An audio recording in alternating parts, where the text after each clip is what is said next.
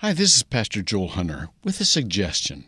Instead of just reading or reciting the Bible, let's allow it to change us.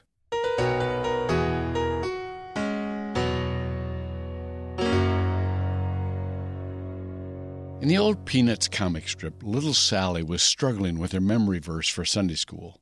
She could remember the verse, but not what part of the Bible it came from.